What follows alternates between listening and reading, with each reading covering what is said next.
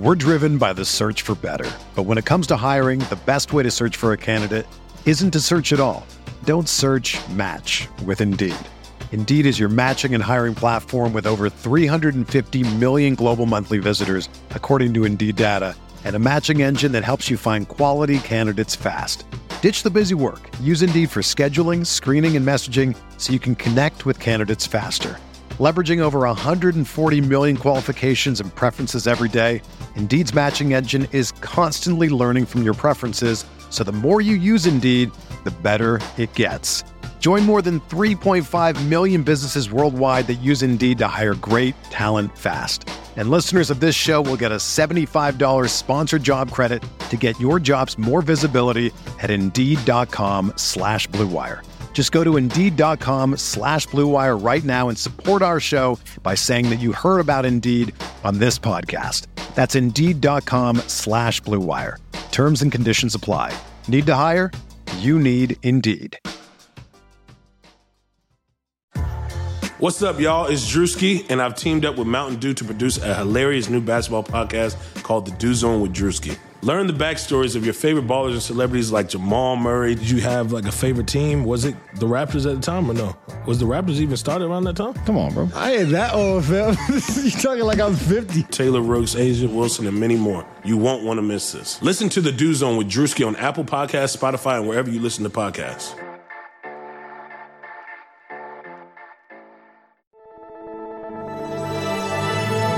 Blue Wire.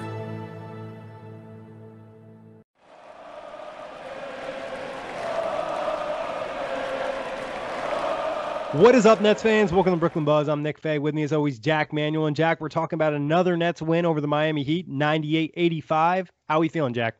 Nick, we asked the big questions on this podcast. Godzilla or King Kong?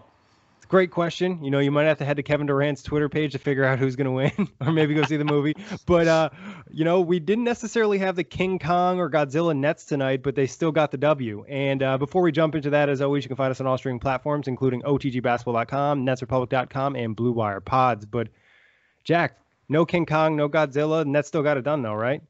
Yeah, the scary hours were just flickering along, Nick, especially in that fourth quarter. I thought that fourth quarter may have been one of the best quarters of the Brooklyn Nets season. Yep. You know, I thought James Harden really, fell into his zone. Still only 10 shots for him, but I thought that a large majority and an awareness of his, really push it and go, okay, I've got an opening here. I've got a step back here. I've got a kick out pass to Joe Harris here. I've got a kick out to KD here.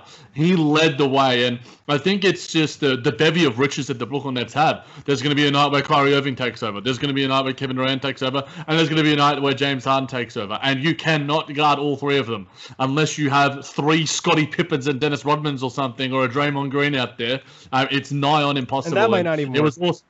And it still might not work because good offense always beats good defense. But I think that was the big takeaway from the game, Nick. James Harden really picking up and really finding his own and really starting to go, you know what? I'm James Harden. I can kind of do this now. And I did see Seth Partnow sort of talk about the fact that he only played 34 minutes tonight. So we've seen him play, probably the most minutes of any Brooklyn Net in the past 3 or 4 games. And now limiting his minutes and having Kyrie Irving play a little bit more with the second unit allowed him to have a greater amount of energy and explosiveness because he was just getting by guys. Yeah, and we talked about it on the last show, or maybe it was the last Cavs game that we talked about, that he looked a little fatigued a little bit, the conditioning catching up to him. But like you said, Jack, that fourth quarter was great. The Nets won at 28-14, just very dominated, went on some nice runs in there. I think James Harden had 16 points in the fourth quarter or something along those lines.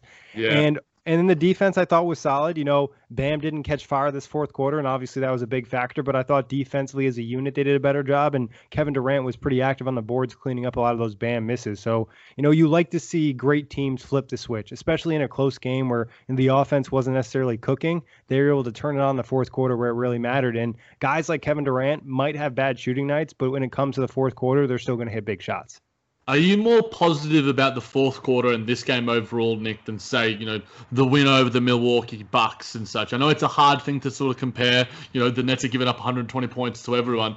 But, we had Bam dropping 40 on us the other night. Goran Dragic was pretty hot tonight. Duncan Robinson, thankfully, we kept quiet. But to me, I'll answer my own question, I guess. I'm as positive about this quarter overall as any other game we've seen this season. And it's probably a little bit of recency bias, but the questions that we've had that have pertained for so long about the defense and I guess about James Harden and his acclimation are starting to answer themselves. Yeah, I think, a win against a big team like the Milwaukee Bucks with that amount of star talent and somebody you're probably going to see in the postseason is going to probably still carry more value for me. But I agree that there's definitely things that you can take away from this game that give you confidence in, some of the question marks, like you mentioned, Jack. Some of the cleanup things defensively, they weren't necessarily amazing, but they were a lot better than what we've seen probably over the last week. And then, like you said, with James Harden starting to find that rhythm. And I thought, some of the habits are starting to come. Like you saw a catch and shoot three that was like no hesitation at all. And I think that's a big thing because he's turned a couple of those down. He turned a couple down tonight. But if he can start hitting those and get more comfortable with that shot, we know he's one of the best shooters really in the NBA over the last year in terms of volume. So like just getting in those open shots, I think it's just something he has to get used to.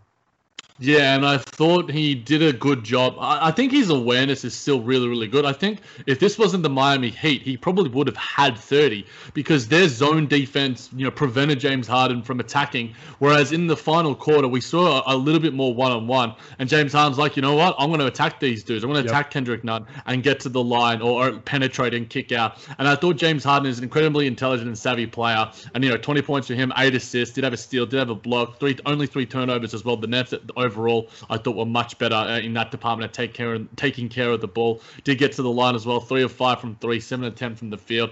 I think that James Harden, like I mentioned on previous pods, Nick, he knows how to score. It's not like he's forgotten how to do it. It's because he hasn't been doing it. As he mentioned, he's getting a feel for the guys, trying to be a bit more, not passive in a negative sense, but to get other guys their shots, the guys on the bench when he's playing with them. And then also, it doesn't hurt to get Joe Harris a couple of shots when he's shooting flamethrowers in the past couple of games too. So I'm incredibly confident, and this performance, only gives me more confidence about the Brooklyn Nets, and not only their chances in the Eastern Conference, but their championship chances, because I think that the defense really started to click.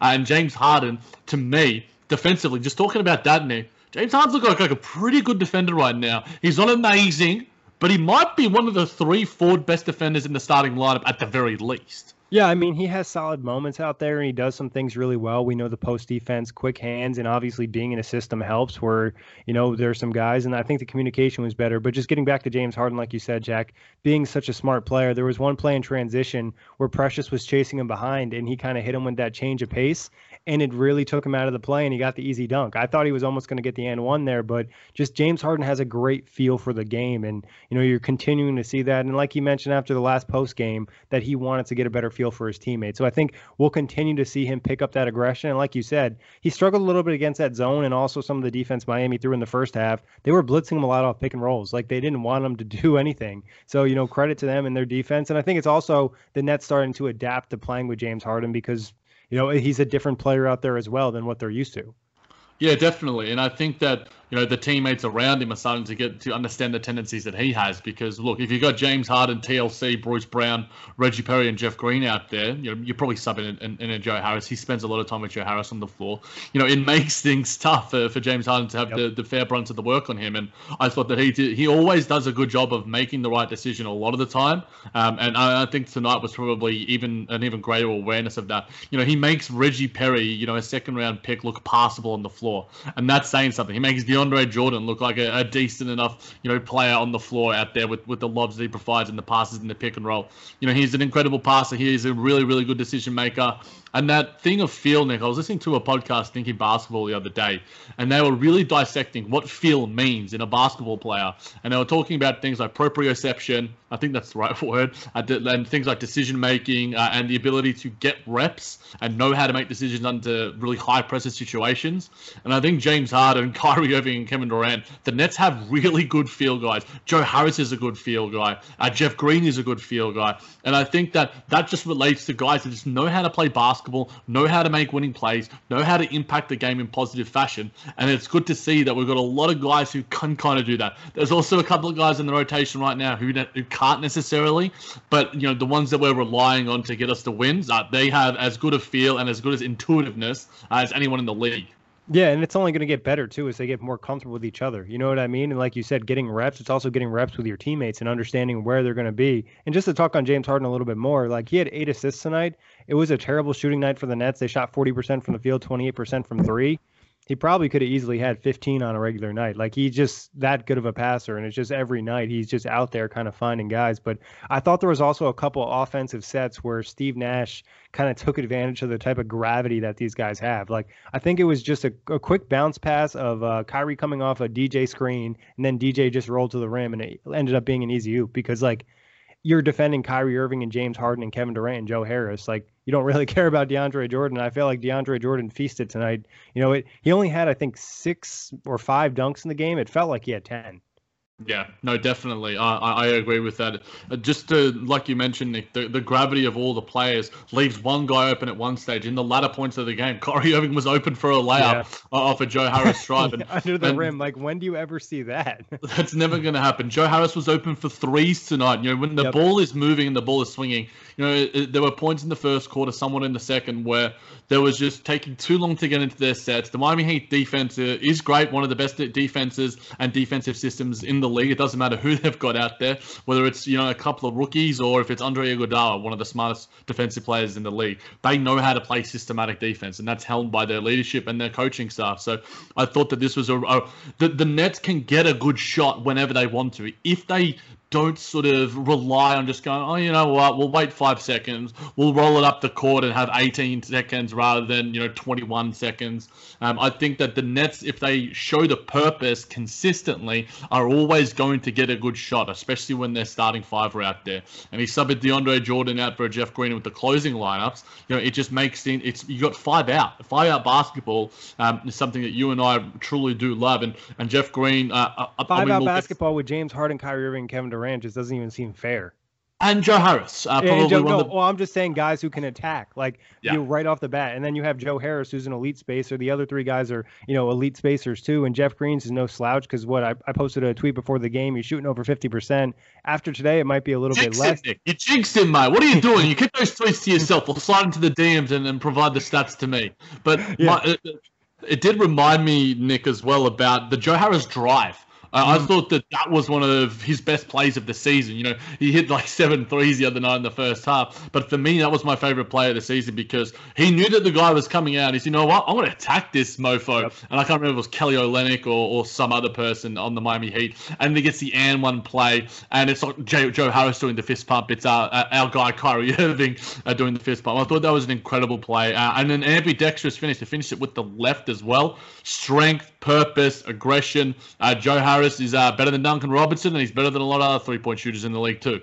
Yeah, and I thought it was a really smart play from Joe because he wasn't necessarily having his best night from 3 up to that point. You know what I mean? I think he might have missed all of his threes or he had only hit 1 and he missed a couple ones that he usually hit. So he's like, you know what? I'm going to put the ball in the basket and I'm going to get a free throw. And, that's the perfect thing for a shooter. As soon as you see the ball go in, you're good to go. And he ended up hitting some big threes later in the game. So Joe Harris constantly doing his thing. And there's going to be a night where Joe Harris doesn't miss a 3 and he goes 8 for 8 because his looks are just that wide open. Like I'm waiting for it too. And like you said, the other night he hit 7. Like him in the offense playing alongside these guys, and especially as he gets more comfortable with them, I think he's going to do only better. Yeah, and I liked Steve Nash's rotations, putting him with the second unit and putting him with James Harden at times and sometimes Kyrie Irving. Him and Jeff Green, are the 2 guys that sort of had those minutes staggered the most with the different lineups, and both of them finished with plus 19. When the second unit was doing well, Joe Harris and Jeff Green were out there together, or at least one of them was, because another great night from Joe. I don't know if Joe has had a less than a double-digit scoring performance this season. It can't necessarily be more than 2 or 3. 12 points for him, 3 of 8 from 3. Obviously got that free throw that I alluded to as well. A couple of dimes, good rebounding, and he is improving defensively. We mentioned the block last game, which was awesome, but it seems to me that he is wanting to play defense as well. He rotates harder than anybody else on the team, I think. He probably does, and he's the guy that probably has the least athleticism of any player that we have right now, and that's saying something. So, yeah, Joe's doing a masterful job, and I think he deserves to stay with the starting lineup. Do you think, Nick? Yeah, I think if it's working, why change it? I mean, the only time I would maybe consider it if they have a really big team they're going against and they don't want to see KD bang with somebody big. Maybe you swap Jeff Green in there. But if not, let Joe Harris do his thing. I thought Joe Harris did pretty good on the switches tonight. He also had a couple nice closeouts on Bam. Maybe he could teach TLC a thing or two. TLC closeouts, Nick. What do you have to Save that say? for later. We're still in the positive stuff here. Cool. Let's stick with it. But yeah, I think that and Joe was emblematic of the team overall in terms of their defensive communication and awareness. There was. It didn't seem like, I mean, we weren't there. We can't necessarily tell. But just a greater awareness, not even necessarily like physical communication. Go, Joe, rotate. Jeff, go there. Or Kai, go to the corner or whatever. It just seemed to me that the guys are like, you know what? I'm going to move here because I know. And I think that just comes with reps and experience. Yep. And familiarity with each other. You add in the third superstar in James Harden. It throws out, the on-court chemistry a little bit. You need to get acclimated on both sides of the floor. And it seems to me that there is a growing synergy with these guys that is really, really positive. Yeah, and I think, like you said, Jack, it's also a new system. Not only is it just new teammates, it's like getting comfortable with the system and what they're running out there and, where guys have strengths, where they have weaknesses and things along those lines. What did you think of DeAndre Jordan tonight? Average. Yeah. I get frustrated by DeAndre because he keeps sagging back. Yeah. Like, it's not Giannis, dude. It's Bam. And he put 40 on your head the other night. Why are you giving him so much space? And it frustrated me to no end. But then there was also some decent plays from him. He runs hard and getting the lobs from James Harden. He screens really, really well. He's got some really nice off-ball screens that might be his most valuable skill right now. Yeah. He was active on the offensive boards, even though he only had 2 of them. I thought that he was trying more there. 20 minutes from him, 5 or 7 from the field, 6 boards, had a steal, had a dime as well. -3. He wasn't the most positive player on the floor, but this was maybe a slightly subpar DeAndre Jordan performance just because of the matchup itself. Like, Bam is going to cook him. Whereas against more lumbering and less versatile centers, I'm a bit more confident in DeAndre. And, when we don't have a backup rookie and it's someone with a bit more vet experience, hopefully coming soon, then it, allows DeAndre to hone his skills even more so. So, yeah, average-ish, Nick. What about you? Yeah, I think offensively he was probably a little bit better than normal. He didn't drop any passes tonight. He caught a couple tough ones too, and he dunked a lot of stuff, which is obviously easy, but that's what he's there to do. And like you said, he does a nice job with the off-ball screen, specifically getting KD loose so he can get those elbow jumpers. So those, yeah. Yep.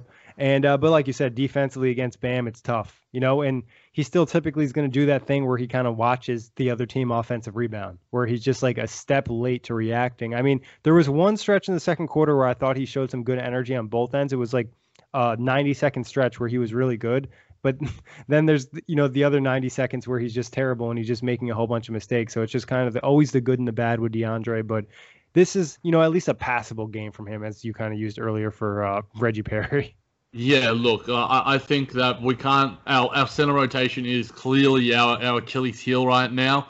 Pardon the pun, I guess, with the team with the guy coming off an Achilles injury, but it truly is. And we'll get to some rumors and some trade stuff later in the pod. But Nick, in terms of KD, he was off, but he still hit some big shots. It didn't feel like he was 6 of 21 from the field, 3 of 12 from 3, because he's a guy that has the maturity and poise to be like next shot mentality.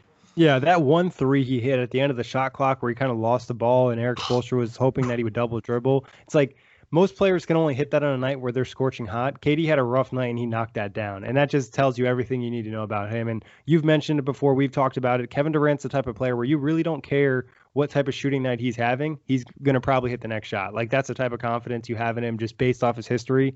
But I thought he impacted the game in other ways. 13 rebounds, 5 assists, 2 blocks, a steal. I think there was some defensive impact.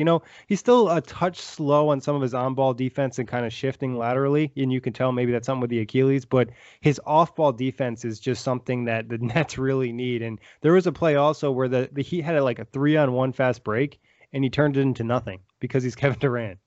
Yeah, and probably one of his best defensive plays tonight was when he got on Bam in the post. I think it was in the first or second quarter, and he stripped it. Yep. Yeah, got the swipe. He blocked the 3 tonight too. Did he block 2 threes tonight? He blocked at least one. And I remember the Kelly Olynyk one, which was made it even sweeter because stuffed that dude. I'm incredibly insulted that my brother compared me to him in terms of our aesthetics and appearance. I don't like that. I'm not moving out with him anymore. That is you incredibly need to rude. file a brother divorce. Yeah, I'll be emancipating if that's somehow possible. But yeah, I thought KD, like you mentioned, Nick, if he can impact their game in this form, it wasn't a bad game from him, despite it was a bad shooting game from him. It wasn't a bad game overall because, again, that pass to Jeff Green was insane. Yep. Like, that was just awesomely timed, perfectly paced as well on the bounce, and Jeff didn't even have to move at all. As I alluded to earlier, he's our best defender on the team. I know some people got in my mentions about Bruce Brown. Yes, Bruce Brown is an incredible defender as well, but I think KD's versatility and ability to impact off the ball, on the ball, just makes him a goddamn menace. So hopefully, there's more reinforcements coming in, and it allows him to play less than 38 minutes, allows him to not necessarily switch onto the post and not have the rebounding burden that he does, because when he's not in the game, the Nets are a much poorer rebounding team. He's the best player in not just like in the league in general, but in terms of the Brooklyn Nets. The only thing that he's not the best at on this team is passing, and that's because we got James Harden. Yep. It's really true, Jack. I mean, his impact on the game is immense, and like you said, I wouldn't mind if he had to, grab as many rebounds or bang with bigs if he played less minutes. You know what I mean? Playing him 38 minutes is just a little bit too much, especially coming off the torn Achilles. And obviously you want to get him to conditioning, but on the shortened season, I think, we're playing a little bit with fire here. I would just kind of bring him down. Like, I'd rather see James Harden's numbers up. I would either rather see Kyrie Irving's numbers up, and I get it. Some of it is, the lack of the bench right now and the second unit playing so poorly. But, it's a long-term goal, winning a championship. It's not, it's not going to happen tomorrow. Yeah, look, obviously you would want the minutes to come down, but, every time he falls down, everyone on Nets Twitter... When he slipped on that wet spot tonight, I was worried. Yeah, and when Kai, twisted his ankle ever so slightly. So, look, it's hard in the mouth stuff for Brooklyn Nets fans, every single game. But, he's showing incredible durability, and, resting him. We're driven by the search for better. But when it comes to hiring, the best way to search for a candidate isn't to search at all. Don't search, match with Indeed. Indeed is your matching and hiring platform with over 350 million global monthly visitors, according to Indeed data, and a matching engine that helps you find quality candidates fast. Ditch the busy work. Use Indeed for scheduling, screening, and messaging so you can connect with candidates faster. Leveraging over 140 million qualifications and preferences every day, Indeed's matching engine is constantly learning from your preferences, so the more you use Indeed, the better it gets. Join more than 3.5 million businesses worldwide that use Indeed to hire great talent fast. And listeners of this show will get a $75 sponsored job credit to get your jobs more visibility at Indeed.com/Blue Wire. Just go to Indeed.com/Blue Wire right now and support our show by saying that you heard about Indeed on this podcast. That's Indeed.com/Blue Wire. Terms and conditions apply. Need to hire? You need Indeed. I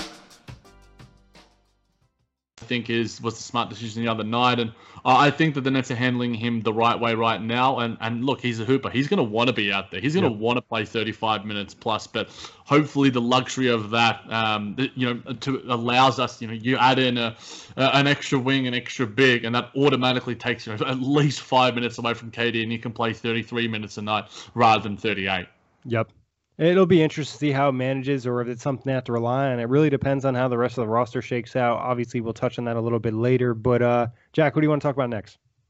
We can jump into Kyrie Irving, Nick, because it seems to me that, like you were alluding to in the Cleveland games, that, his engagement on the defensive end and his engagement in general wasn't totally there. He was still incredible offensively in those performances. But to me, the game tonight, he's showing a will and a desire that is leading this team in a lot of ways. When KD doesn't get a miss, Kai tries to put it in, and I'm liking his fight defensively. There's times where he will get cooked because, look, he's 6'1", and he's quite slight in comparison to a lot of our other guys. And despite the fact, 6 of 17 from the field, 1 of 4 from 3, I thought he could have got a lot more calls tonight as well. Yeah. I thought he rebounded the ball really well. I thought his facilitating was better, and defensively, I did like his game too. So while this box score isn't going to be one that sticks out, and the box scores from Cleveland are going to stick out more, I actually think tonight was probably as much, if not more, of an impactful performance. I think it allows your team to win. You know what I mean? Like, you can have bad shooting nights and your team can still win if you do the other things. Like, he even helped on the boards, having 8 rebounds. And like you said, showing some effort defensively goes a long way, and being part of the defense instead of trying to make some of these like steals or out of position or just slow in transition. So like you said, Jack, I think this is a good performance from Kyrie Irving. It wasn't bad. It wasn't great. It wasn't amazing. Obviously, you don't want to shoot 6 of 17, but you don't mind the misses when a lot of them are coming at the rim, because like you said, against most teams, he's probably getting those calls. The Miami gets a lot of respect because they're one of the better defenses in the NBA. But overall, pretty happy with the way Kyrie Irving played, and hopefully he can continue this level of effort. Yeah, and I think that he can set the tone in that regard, because he has such an infectious personality. And, shout out to the Kobe Bryant jersey that he wore upon the arrival, the 1-year anniversary to his mentor's passing. A lovely little tribute from him. And, I do prefer the number 8 as well. I am partial to the number 8 Kobe Bean Bryant jersey. So shout out to Kyrie Irving, and hopefully he's doing okay in what is a tough time, because he did allude to with Rachel Nichols in previous iterations how he's still, processing and still going through the morning. And, you never truly get over the loss of a great friend and a great mentor. But he's continuing to set the standard and mentor, not just the Brooklyn Nets, but I did like the little jersey swap. He finally got Bam's jersey at the end of the game. Kyrie Irving is a leader in so many ways, off the court, on the court. We've spoken about his off-the-court efforts, but it's good to see, because it seems to me that his energy is certainly there. We don't like to read into it too much, but I'm loving what he's doing on and off the court. And, we are massive Kyrie Irving stands. Kyrie Andrew Irving. I've got my Basquiat t-shirt jersey, and I love wearing it. Got the KD on one right now, but yeah, Kai, keep doing Kai things. Yeah, like you said, Jack, really nice performance, and hopefully kind of continue this moving forward. And he did seem happier in Brooklyn than in Cleveland, whatever that might be. Who really knows? Like you said, can't really look into it too much. And we talked Jeff Green, another solid game from him. Didn't necessarily hit a ton of shots. Thought his defense on Bam was pretty good. But in terms of the second unit, anybody really play positive in your eyes? No, but Jeff Green, I wanted to give some more love to, Nick, because I tweeted, I thought his fourth quarter defense, especially, and when on Bam Adebayo, was great. He forced him to shoot over him, and there was probably only like one of those shots that he made, but the rest of them, he was right near his grill. And, I was giving DeAndre Jordan, a heap of guff for not being close enough to him. Jeff Green didn't give him that opportunity, and he made him shoot over him in tough positions from tough angles. I thought he was really, really good there, and he still has the gravity, and he had 6 free throws. He's great at attacking the lane as well. 5 boards, 2 assists, had a steal as well. Like with Joe Harris, was plus 19 on the night, 10 points for him. So even if that 3 ball isn't falling, he's still going to impact the game, because, look, 34 minutes. He's playing the most minutes in, I can't necessarily remember. Maybe his Boston Celtics days. No, I don't know at the top of my head, but he's as impactful as a player on the Brooklyn Nets right now than any other. I think he's providing great value to this team. The backup center, the closing center. And what he did against Bam tonight, limiting him, even though Bam is continuing and is a breakout star and only going to get better. Jeff did make that final quarter really tough for him. Yeah, he was one of my best contracts in the episode of The Outlet that's going to drop tomorrow. But like you said, Jack, Bam is a tough player to defend. And I thought, Jeff Green took a lot from that previous performance in how to defend him. He didn't get caught biting on those pump fakes as much. He did a better job forcing him off his spots and, making him relocate. And that's just enough to throw someone off, especially someone like Bam, who's not necessarily fully to his peak level yet. He's not, a master in this yet. He's still learning a little bit on the way. But soon as he masters all the skills, he's going to be a tough guy to defend. Not quite there yet, so you can get away with Jeff Green. But, a couple years from now, Nets better have somebody else in house. Oh, yeah, watch out. Hopefully in a couple of years, the Nets have a couple of championships by then. But, Nick, what did you think of Reggie Perry's game? Before we do get to probably some criticism and some positives from him, James Harden alluded to saying, he listens, he learns, he works his butt off, and that's all you can ask from a young guy. I certainly echo those sentiments. He works hard, and I know a lot of people on Nets Twitter, he's not going to be contributing in the latter points of the season, but right now, I think he is providing at least something out there. He's a big body, and I do like him. I think the defensive tone a lot of the time was set from the second unit, and I think Reggie Perry not necessarily as a backline defender, but as a switching defender, fits the system well. And he's showing activity on the boards. He's putting up some layups here and there, making things tough. And James Harden makes him look good too. So, and I think Steve Nash was also sort of saying, he's a rookie, he's going to work his way through it as well. You can say a lot of bad things here and there. He's going to get found out by Bam. He should never be on the court at the same time as someone as elite as he is. But Reggie tries and he hustles, and sometimes that makes up for a lack of talent and a lack of experience. And maybe not tonight against a Bam Adebayo, but I thought he held his own against a pretty decent young rookie in Precious Achiuwa. Yeah, I think, Reggie Perry's the 57th overall pick. Like, we know this. Like, he was a second-round pick. I didn't think the Nets anticipated him playing much this year. They probably didn't even know he'd make the team.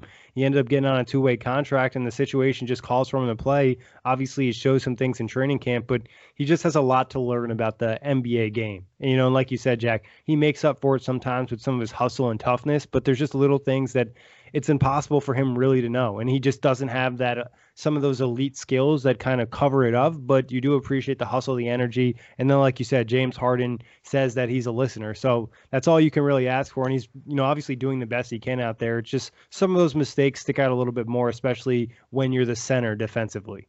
Yeah, and look, I'll finish my thoughts on Reggie Perry with Steve Nash. I'm a fan of Reggie's. You have to give him time to adapt to the game in short minutes. He's the guy who was his top prospect his whole life, and now he's to fill in a role. It's always hard for guys to adapt to a new role, especially when you're a rookie, especially when you're young, and especially when, there are high expectations on you no matter what. And I think that we need to temper them a little bit and show, if this was, say, Jared Allen, or if this was DeAndre Jordan, we actively expect more from DeAndre Jordan because he is a vet. He has that experience. We want him to produce. We expect him to produce.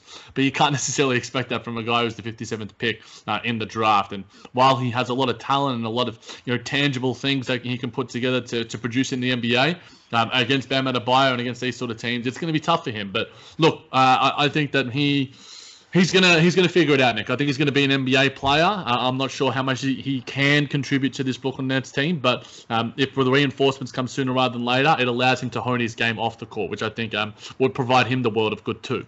Yeah, and talking about another bench performer, TLC, he had some rough moments tonight, especially on those closeouts, fouling Duncan Robinson. I literally put out a video, Nick. I literally put out a video today of TLC and a poor closeout. And I jinxed him like you did with Jeff Green shooting, and he does another horrible closeout. Thank God it was a two-point shot because Duncan Robinson's foot was on the line. But, man, TLC, like, you've done it like maybe once a game. He just doesn't close out right. That's the problem. I'm surprised no one has talked to him about it. Like, he jumps into their body. He did it multiple times in this game, and he's lucky it didn't get called for more. Like, he just literally, just based off how they officiate the game, like he could foul out just on closeouts, like the way that he.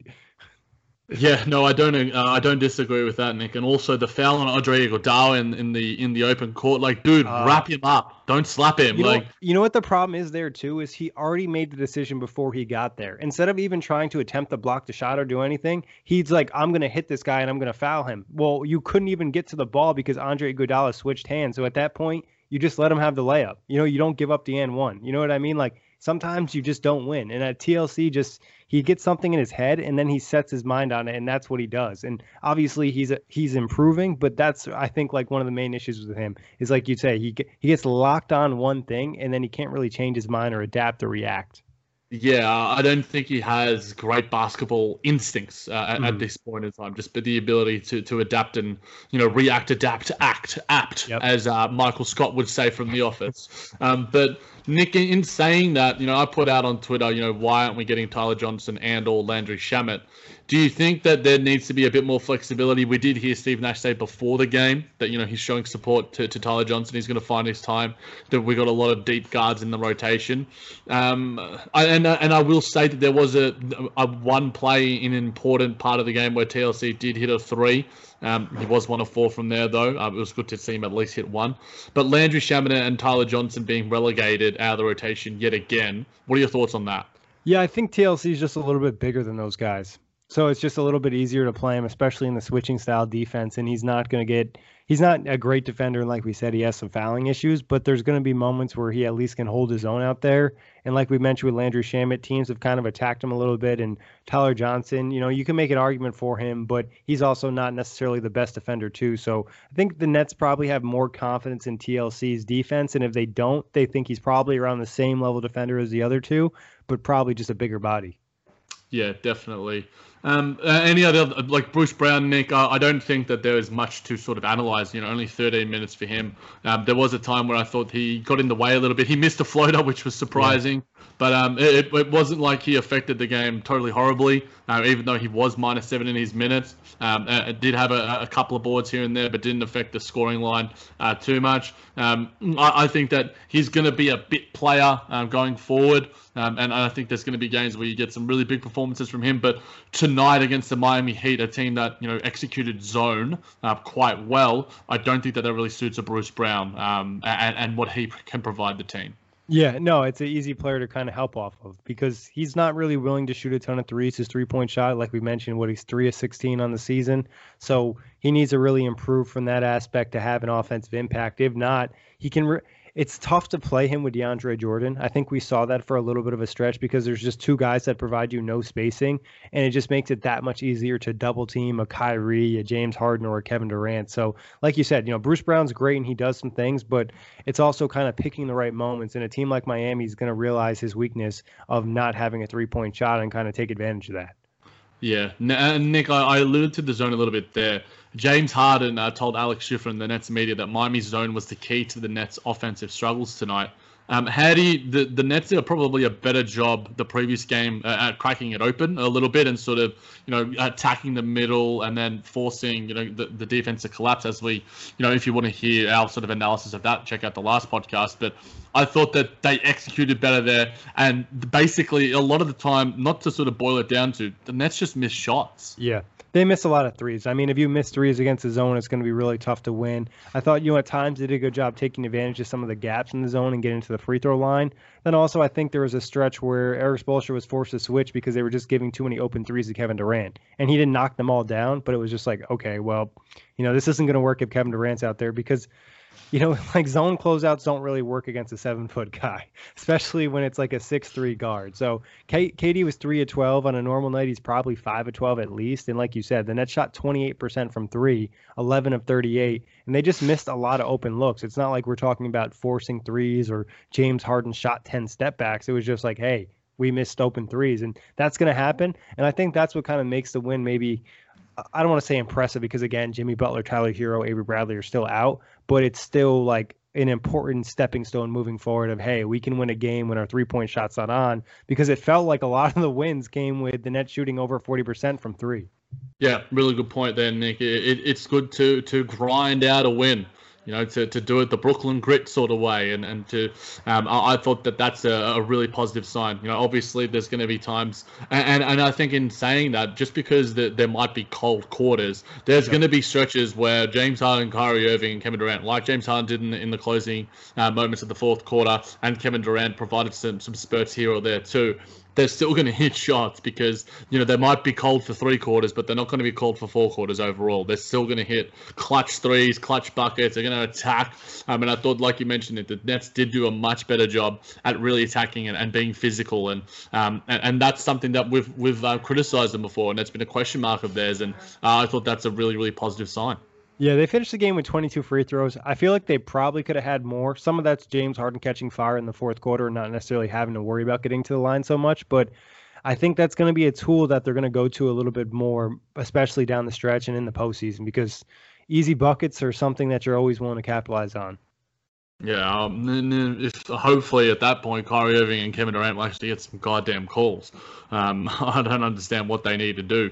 It's just because they're just so good at shooting the ball and just so fluid. It feels like every single time they are creating some form of contact or trying to, that it should be a foul. And whether it's, I don't know, the Nets, the refs have a bias towards ugly white dudes like Kelly Olynyk. I have no idea, but I think Kyrie's case even more apparent because he's an undersized guard. He's a smaller player, so typically those guys are getting more free throws. Where Kevin Durant, I can kind of get it sometimes just because of how he's so lanky, but It also felt like, KD had a couple and 1 threes in this game that they didn't call either. So it's just, as time progresses, hopefully we get the calls later in the season when it really matters. Yeah, and look, back to the defense a little bit, Nick. Jeff Green told Alex Schiffer in the Nets media that the Nets have been communicating better on defense since the Cleveland series. So another positive sign going forward for the Nets figuring out things defensively where they've been really, really poor. And, we analyze it every episode. We analyze basically everything that happens in a game, but also the broader picture. But it is a positive sign. I don't expect the Nets to be a world-beating defensive team, but if we can show the level of effort, consistency, and engagement, and at least 90 to 95% of the execution we showed tonight, we'll be at least an average defense. Yeah, they just need to make the other team earn their buckets, especially when it's not an elite offense. Like, you have to make them make shots. And I think, the communication's a big factor of that. And I think also, like, you see it on the court, but you saw it a lot tonight after plays. Like, hey, DeAndre Jordan, Joe Harris talking, Kyrie Irving, Jeff Green, or, whoever it might be. Hey, like, what can we do better on that set? What happened in that situation? And what can we do? I thought another big factor tonight, Jack, Nets took care of the ball. 7 turnovers. That doesn't even feel real. We've been seeing 7 turnover quarters on a regular basis. Since like 7 turnovers in like 8 minutes, it seems. Yeah. James Harden had like 11 turnovers or something like 10 turnovers in his first game. So yeah, I think that certainly helped, taking care of the ball, not giving the Miami Heat. When you are lacking your superstar talent, don't give them extra possessions. Don't give them easy buckets. And that certainly did help. And the Nets themselves were able to score 18 points off the Miami Heat 14 turnovers. So it shows that there was a greater engagement defensively. And while, the zone allows you to just get a shot up and sort of can bail you out, in the previous game, the Nets, did have an inflated number of turnovers compared to tonight's game. So there's going to be a balance. There's going to be, and I think that tonight, it allowed us to, just take care of the ball and get the extra possessions. Because if you're looking at the shot attempts as well, it's 85 to 84. And if the Nets we've seen, quarters before where the Nets have had 10 less shots and they're still in the game somehow. So I think that the Nets are doing a good job and they're figuring out all the little things along the way. There's gonna be 20 turnover performances, but as long as we can sort of show at least greater transition defense and fast break defense, a little bit better than TLC hopefully, then I think they'll be okay. Yeah, and Jack, do you think it's a benefit of playing the same team twice in the matter of 3 days? Like, you're starting to pick up on some of their defensive tendencies and like, hey, I can't do that. And last time it was a turnover. I'm playing the same team and majority of the same guys. You think that helped? Yeah, I mean, the baseball series sort of thing certainly does help, but it didn't help against Cleveland. So, I mean, it's a give and take sort of thing. It's a team dependent scenario, and basketball it's an incredibly random game, and I think we're in an incredibly random season as well. So hopefully going forward, when we do have these back-to-back series or one game and a night off sort of series, and they can continue to make the needed adjustments. It's happened for the most part this season. The Atlanta Hawks is one that springs to mind, but in saying that, there's also an element of randomness to it, I think, Nick. Yep, 100%. Jack, did you want to talk about Cleveland a little bit more? Do you have anything else on this game? Nothing from this game, Nick. I think that there are positive signs, as I alluded to outscore the Miami Heat 28-14 in the final period, hold them to 14 points, where, that's where the Miami Heat really did come back against us in the previous game. It did help that Bam was hitting, every single shot under the sun. But like I alluded to, Jeff Green was good there. The help defense was good there. The team defense was good there. So to keep the Miami Heat to 14 points and to 85 points overall, positive signs. And I'm wondering if we're going to see general media pundits and sport pundits, ESPN, actually recognize the defense from the Nets tonight. No, they'll probably just say Nets only beat Heat by 13 points without Jimmy Butler and Tyler Hero. Kyrie Irving, 6 of 17 from the field. Is he washed? Should Kyrie retire? No. Oh, come on, man. Don't read that shit here. But all right, Jack, what else do we have to talk about tonight? All right, we got some rumors, Nick. As always, it seems to me that I tend to wake up to a rumor at 5 a.m. and have to tweet something out about it.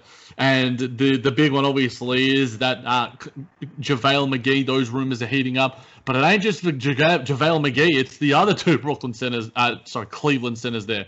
And it's not the one that we want and we loved before, but it's Andre Drummond and it's Kevin Love, all of them being linked via Jason Dumas of the KRON 4 News in San Francisco. Don't know how reputable a source that is. But also, in terms of the Andre Drummond buyout, via Andrew Yang Gang, and also Kevin O'Connor and I alluded to the bird rights things, Nick's off the pod, but we can chat about, I guess, the Kevin Love one, because I think that's the one that people want to see. We want to see the star. No, Kyrie we don't want to see it. We don't want to see this. I like it. Look, objectively speaking, I like Kevin Love as a person as much as anything. He's one of my favorite human beings in the NBA. But this just doesn't work salary-wise. It just doesn't. And we're not putting Joe Harris in a trade. Just end it. Joe Harris is better than Kevin Love right now. We're not putting him in a trade. Just put it to bed. And if you think you want Kevin Love more than Joe Harris, then I'm not going to tell you to unsubscribe to the Buzz because we love all our listeners. But I will have a strong wording to you if you want to jump in my DMs at the J-Man JBT. Go argue with Jack in his DMs. But they could technically make it happen without Joe Harris. It would be Spencer Dinwiddie, DeAndre Jordan, Landry Shamet, and I think TLC technically could get you close enough. At least that's what somebody reached out to me on Twitter and said. I'd have to double check because none of the trade machines are letting you do it because, some of the... maybe it was Tyler Johnson instead of TLC. I'm not sure. But something along those lines. And still, I'm not even sure that really makes sense because Kevin Love is not healthy at this point. I put out a tweet. He's missed so many games the last couple of years. He's only played 2 games this season. And one of the Nets' biggest issues right now is defense. And Kevin Love in his prime was never a good defender. There really is no value in bringing Kevin Love to Brooklyn unless it's on a buyout. If the Cavs want to buy him out for $90 million, sure, I'll take him in Brooklyn. If not, this trade, I'm not going to really spend much time on it. No, it seems incredibly unrealistic, unfeasible. But hey, throw names out there. Why not? Just for the sake of it. He sounds a lot more feasible and a lot more likely. Yeah, no, and we've seen photos. I mean, I saw photos of him, hanging with Kevin Durant in the past. Old Golden State Warriors teammates. But yeah, in terms of JaVale McGee, there seems to be a strong likelihood that we could get him now. Nick, what do you think the package would be to acquire point guard JaVale McGee? So the Nets could use their disabled player exception on this because JaVale McGee's an expiring contract, so they can absorb the $4.2 million. And I think they could get away with sending 2 second-rounders to Cleveland, maybe 1. I don't think they have to do anything too crazy. JaVale McGee's not necessarily the biggest name out there. There is a possibility maybe you include a Landry Shamet or something if that's really what they want. I think the Nets would probably consider that. But I think it's more likely you use the disabled player exception, send them some second-round picks. Cleveland has plenty of centers, and they're trying to build up some draft stock. No, I think it's a deal that works for both parties, and I think JaVale McGee would automatically, maybe even start for this team. He deserves. I think he's Do you think he's a better player than DeAndre Jordan right now, Nick? Yeah, I do. I think he has a better idea of what his role is and what he needs to do. Obviously, he kind of makes some of the same knucklehead mistakes that DeAndre Jordan does, but I think he's also a better vertical spacer at this point. He has better hops. He's a little bit lankier. So I think regardless, coming off the bench, whatever it might be, we mentioned this before, James Harden desperately needs a vertical spacer for the second unit if he's going to continue to be in that role. JaVale McGee could easily be that guy. And, there'll be times where he plays more than DeAndre Jordan just because I think he's not super mobile, but he's moving better than DeAndre. And that's not necessarily saying a ton. Yeah, I think, he's won 3 of the last 4 championships that have happened or something along those lines. He's a winning player. And I think another underrated thing, and I'm not sure how true this is these days. I mean, we see the highlights of him, running the break himself. But I also think he would fit the Nets when they want to run out and transition. I think he's a guy that willingly does that, whereas DeAndre can be a little bit lumbering at times. I think consistently you can rely on JaVale McGee to provide a threat. If there's a miss and he one of the guards gets it and he's going to be out there.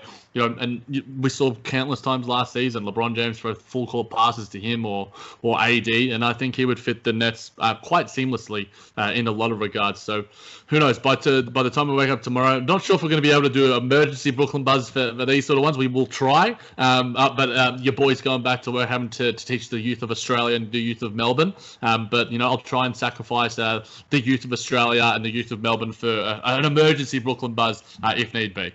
Yeah, and I think another thing with JaVale McGee is he's a pretty good offensive rebounder. Just looking at some of his stats, he's averaged over 2 offensive rebounds before in a season, which isn't easy to do. And he's just a big body. The Nets need some size in the paint. Somebody clog that stuff up, and JaVale McGee can do that. And like you said, Jack, hopefully we get some news on it. Maybe we can hit you with the emergency pod. We'll see what happens. Yeah, no, I think that he is an automatic upgrade in many regards that we just alluded to. But Nick, I did find the reason the bird rights such. This is via @SportsNob. In terms of the Andre Drummond signing and buyout, it would also lose bird rights for Drummond and severely limit the teams that could pay him this summer. This is via that's via SportsNob, and the rumors were brought up by Kevin O'Connor talking with Andrew Yang. And he said this: people around the league say the Nets are hoping that Andre Drummond gets bought out. That's what people say they're hoping for, but that's unlikely because Cleveland is actually still in the playoff hunt. If I were to give you, both of these centers on just in front of you, Nick, and in a vacuum, well, let's not consider second-round picks and everything else. Who do you think would add more value to the Nets team, Andre Drummond or JaVale McGee? Honestly, it sounds like such a crazy question when you just say it to me. But part of me wants to say JaVale McGee, but Andre Drummond is still really talented, and this would be the best team he ever played on. You'd have to assume he'd be locked in some way. But I think I don't even know if I need to make an argument. JaVale McGee is a better defender than Andre Drummond, right? Well, Andre Drummond's averaging 1.5 blocks per game. I think he's improved there. I think he's been somewhat better there, and I mean Andre Drummond's a better rebounder, but sometimes they're DeMar DeRozan sort of buckets. They're like empty rebounds that don't necessarily impact winning. So, look, it's negligible. I'd rather have Andre Drummond. I know Corey would come from my head if I said JaVale McGee. But I think it's closer than you probably think it is, because I think there's just some question about Andre Drummond's buy-in and his impact on winning. And I think that's always been the hate on him. And like you mentioned, Jack, JaVale McGee's been on numerous winning teams, playing a small role, but he's still been on those teams and had some type of impact. Yeah, and in terms of, Andre Drummond, he's going to want to, he's a somewhat valuable free agent in this offseason. So he's going to want to, if anything, I think he'd probably prefer to stay in Cleveland because he can continue putting up career numbers, 18 points, 14.5 rebounds, nearly 3 dimes and 1.5 blocks. He's not going to be able to get those numbers. I mean, he could be our Dennis Rodman and just get 30 boards a night. I think that'd be pretty cool. And I still think, he is incredibly young. He's like 27 or something. So look, he's the better player in a vacuum, but the better fit, like you mentioned, Nick, is probably a JaVale McGee in terms of just a guy to buy into a role who can do the little things as a center and allow our star players to thrive and the players around him to thrive. And look, I think that it's negligible. Both of these guys aren't great defenders. I'd much prefer to be talking about, some other dudes Larry Nance. Larry Nance, Jared Allen, one a former Brooklyn Net, one Brooklyn Net that we've hoped to be on this team for a very, very long time. But yeah, I guess it's negligible, Nick, in a vacuum. I think Drummond too, though, would be such a weapon for James Harden on the pick and roll because he does have a little bit touch. He's comfortable with the ball down there. I mean, Drummond on this team would probably be nuts. KD and Kyrie and James Harden probably get the best out of him. So, like you said, the defense is probably closer. But offensively and rebounding-wise, I think Drummond's kind of more of a monster. But like you said, too, it doesn't necessarily make sense for Cleveland to buy him out unless he requests it. Unless he's commenting on all the Nets Instagram posts for the next couple months, I'm not going to believe it. And he's hanging in the background when Kevin Love and JaVale McGee are celebrating. Who knows? But True. Chris Mulholland also brought up, Nick, that the Nets, as well as attaching picks, could attach one of their stash players, their international stash players. And Chris Mulholland mentioned that Isaiah Cordinier is one of the Nets' top stash players. So that could be a guy that to attach to some sort of package to the Cleveland Cavaliers. I believe they acquired him in the Jeremy Lin trade. There you go. Look at Nick with the knowledge. I'm too busy thinking about Joe Harrison OnlyFans content for tonight. But I'm just trying to think if we... Nick, I wanted to bring this one up to you, and this is unprompted. But we've seen our boy, former Brooklyn Nets, solid vet, Garrett Temple, balling in Chicago in his last 5 games. 15 points and 56% shooting, 48% from 3, 85% from the 86% from the free throw line. Did Sean Marks, did Joe Tsai make a mistake and let a GT the Prez go? I mean, I think my biggest argument is I would want to have that contract to trade. The $5 million is a number that you could use to move for somebody. You know what I mean? And then combine it with 2 other players, smaller players, you get yourself up to, $8 million, $9 million. Now you're getting a real player and somebody on an expiring deal, sending some second round picks. But even not, I think Temple did provide value, but the question is who do you take off this team? You know what I mean? Maybe it's you don't trade for Landry Shamet and you acquire a first-round pick for the future or something like that. Maybe that's a possibility, but obviously the Nets didn't believe in Temple and what he could do with this team. And I think maybe they just didn't see a role for him.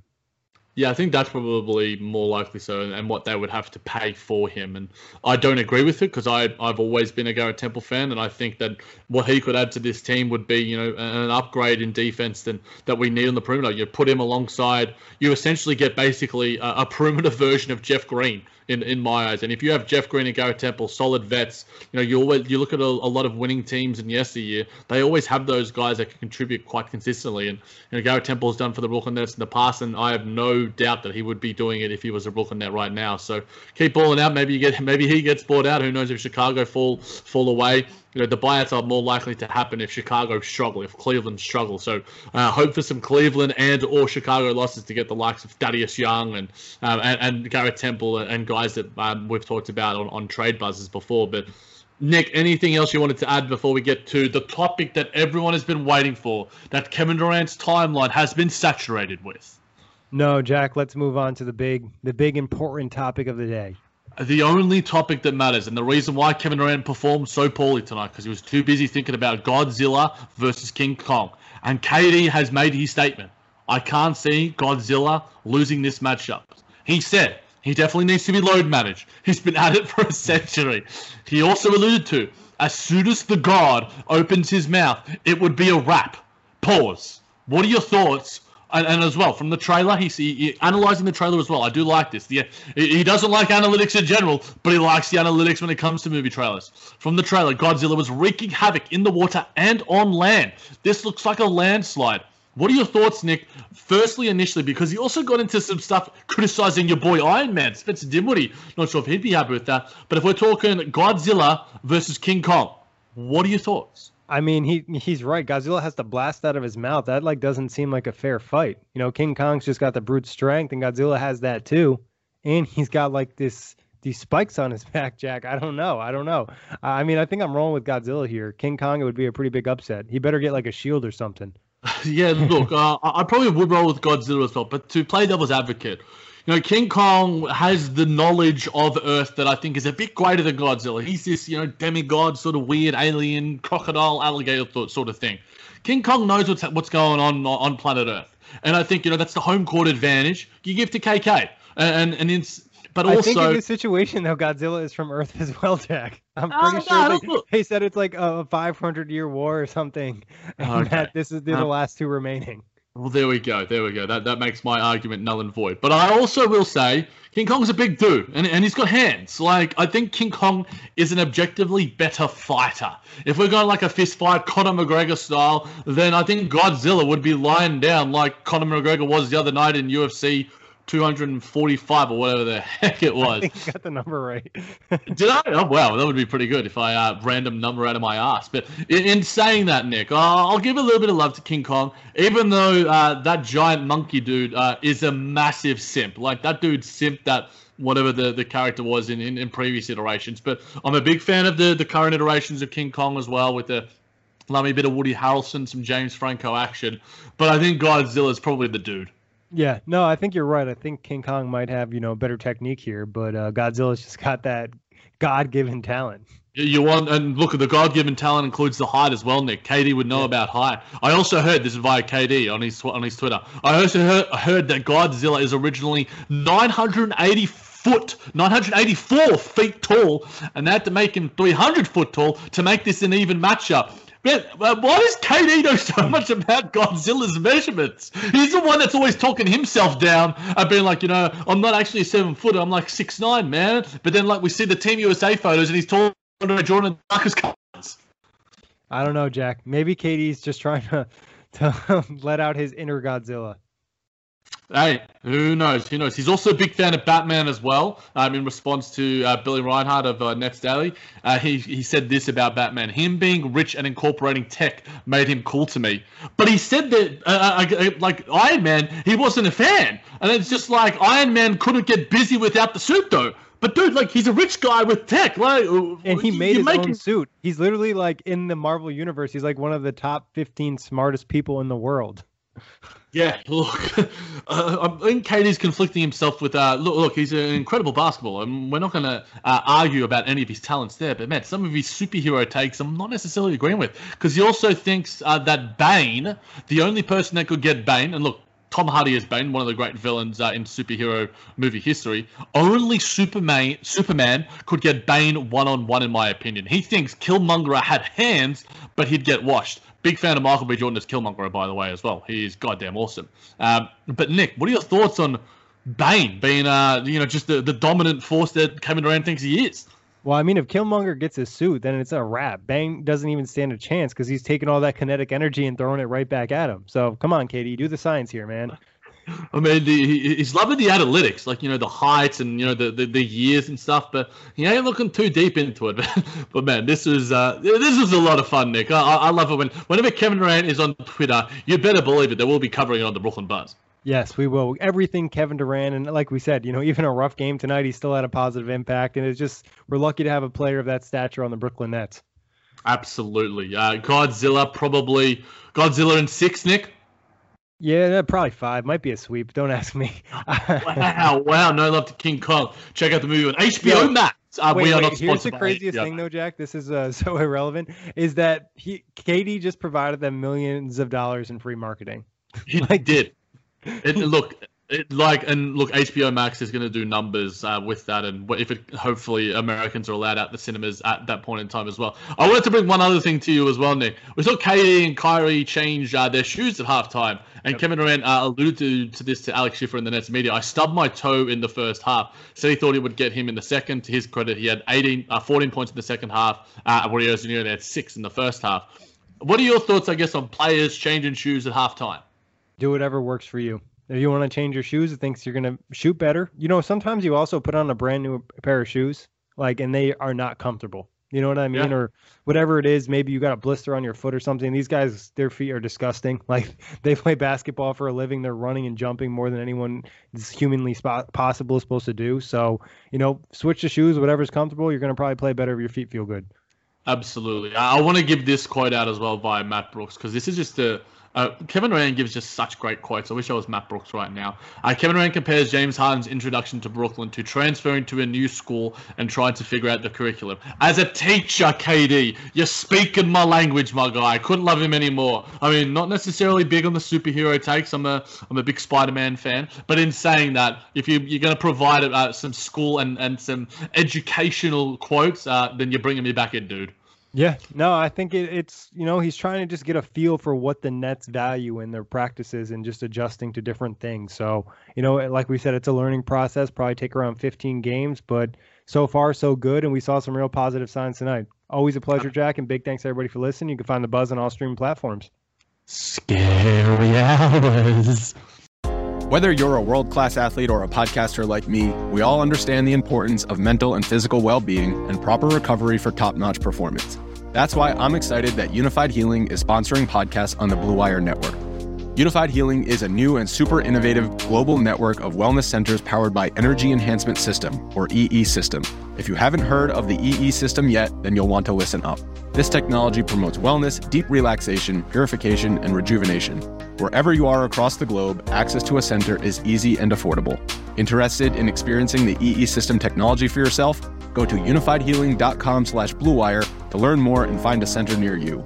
That's unified, UNIFYD, healing.com/bluewire. No material or testimonials on the Unified Healing website are intended to be viewed as medical advice or a substitute for professional medical advice, diagnosis, or treatment.